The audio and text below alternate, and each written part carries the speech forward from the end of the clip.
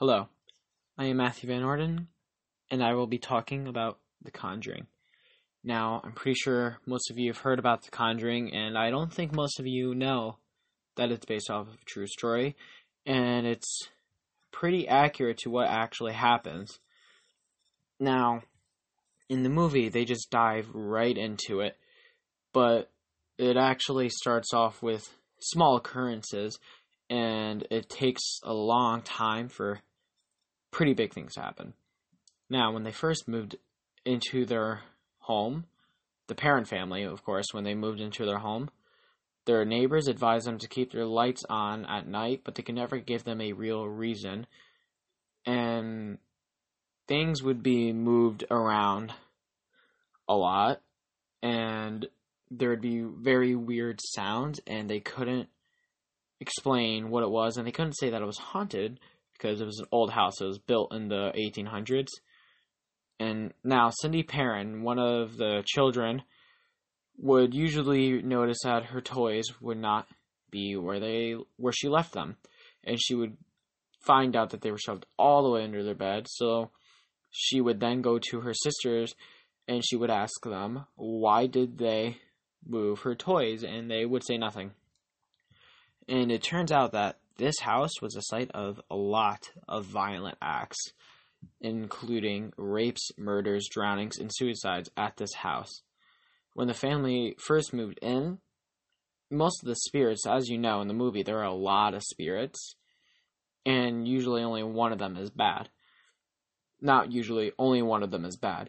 Now, according to them, there were a lot of different spirits that the kids thought, and they were all nice at the beginning, so they didn't think much of it. But soon these spirits would be replaced with evil spirits.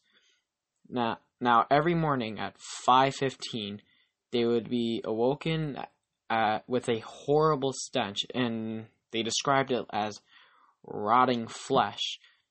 And after a while, their mother would end up getting tormented by an evil spirit, and this spirit would go by the name of Bathsheba Thayer. If I'm right, I don't know if that's how you say it. Her last name, at least. And they believed that she was the most evil of them all. And Bathsheba would mostly be nicer to Roger and the kids, and she would only be showing Roger their nicer side. Roger is the father of the family. She would only be showing him her nicer side, while her mother was a different story. She tortured her mother. She would impact her emotionally and physically, and she'd pinch her, scratch her, and she would move stuff on her more than anybody else and make her think that she was insane just to get the position of mistress of the house. Now, it is said that she had made a pact with the devil, and which she was granted youthful beauty, but at a high cost. She was turned into stone upon her death, and as a ghost, she was condemned to torture people, possibly out of jealousy of beauty that could never once again be hers. That's why the mother was mostly targeted. In the movie, the kids like to play a game called Hide and Clap, which in this movie, it's pretty scary, because I've seen the movie. I will say this game is pretty scary in the movie. But they didn't play hide and clap. They played hide and seek like normal human beings. And in the summer, they especially loved to play in the summer because they had a nice little farm with a good amount of land.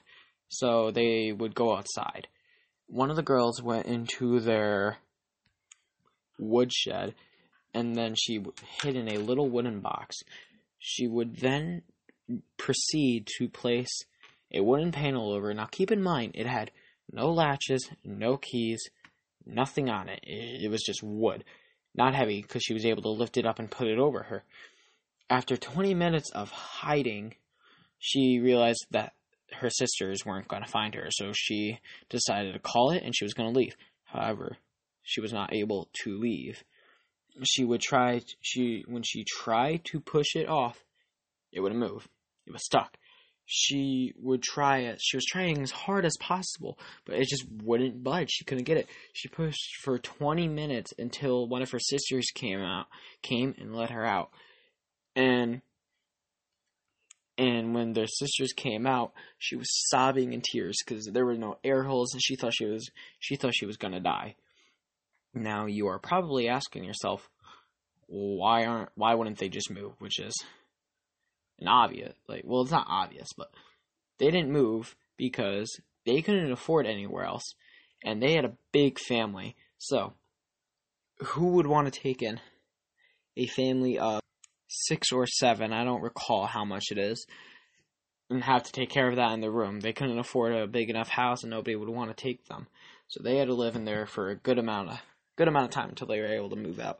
However, since they were in this house for a good amount of time, they were able to experience a lot of horrible stuff. They contacted a demonologist named Ed and Lorraine Warren, who would investigate and try to help them. And Lorraine Warren, she was going to conduct a seance to try to talk to this entity who was pretty much targeting Carolyn, the mother. Now, during the seance, their mother, according to one of the daughters, their mother started to speak a language in her own words. This language was not of this world, and she did not have her own voice, and before they knew it, she was lifted off the ground from her chair, and she was thrown across the room. And Roger immediately kicked the Warrens out of their house. In the movie, this, however, doesn't happen. Ed Warren tries to do an exorcism, and everything else that I just said happens, except instead of a seance, it was an exorcism. It was kind of scary in the movie, but obviously probably more scary in real life. Now, the current owner of the house, she would beg to differ. She would say that it is not haunted because the parent family moved out, and they believe that they brought the spirits with them, and that would be why the new current owner of this house does not believe that it is haunted, because the parent family believe that they took the spirits with them.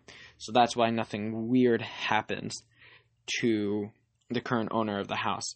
And the parent family, they will say weird stuff still happens to them. And when they were supposedly filming, a bunch of weird stuff happened on set, and I can't recall what happened, but I think it was a robe that they said kind of flew across set and knocked a bunch of stuff over, and there was no draft. It was very weird, and just this whole story is very weird and confusing, and not you can't really explain it that well, and it's hard to process.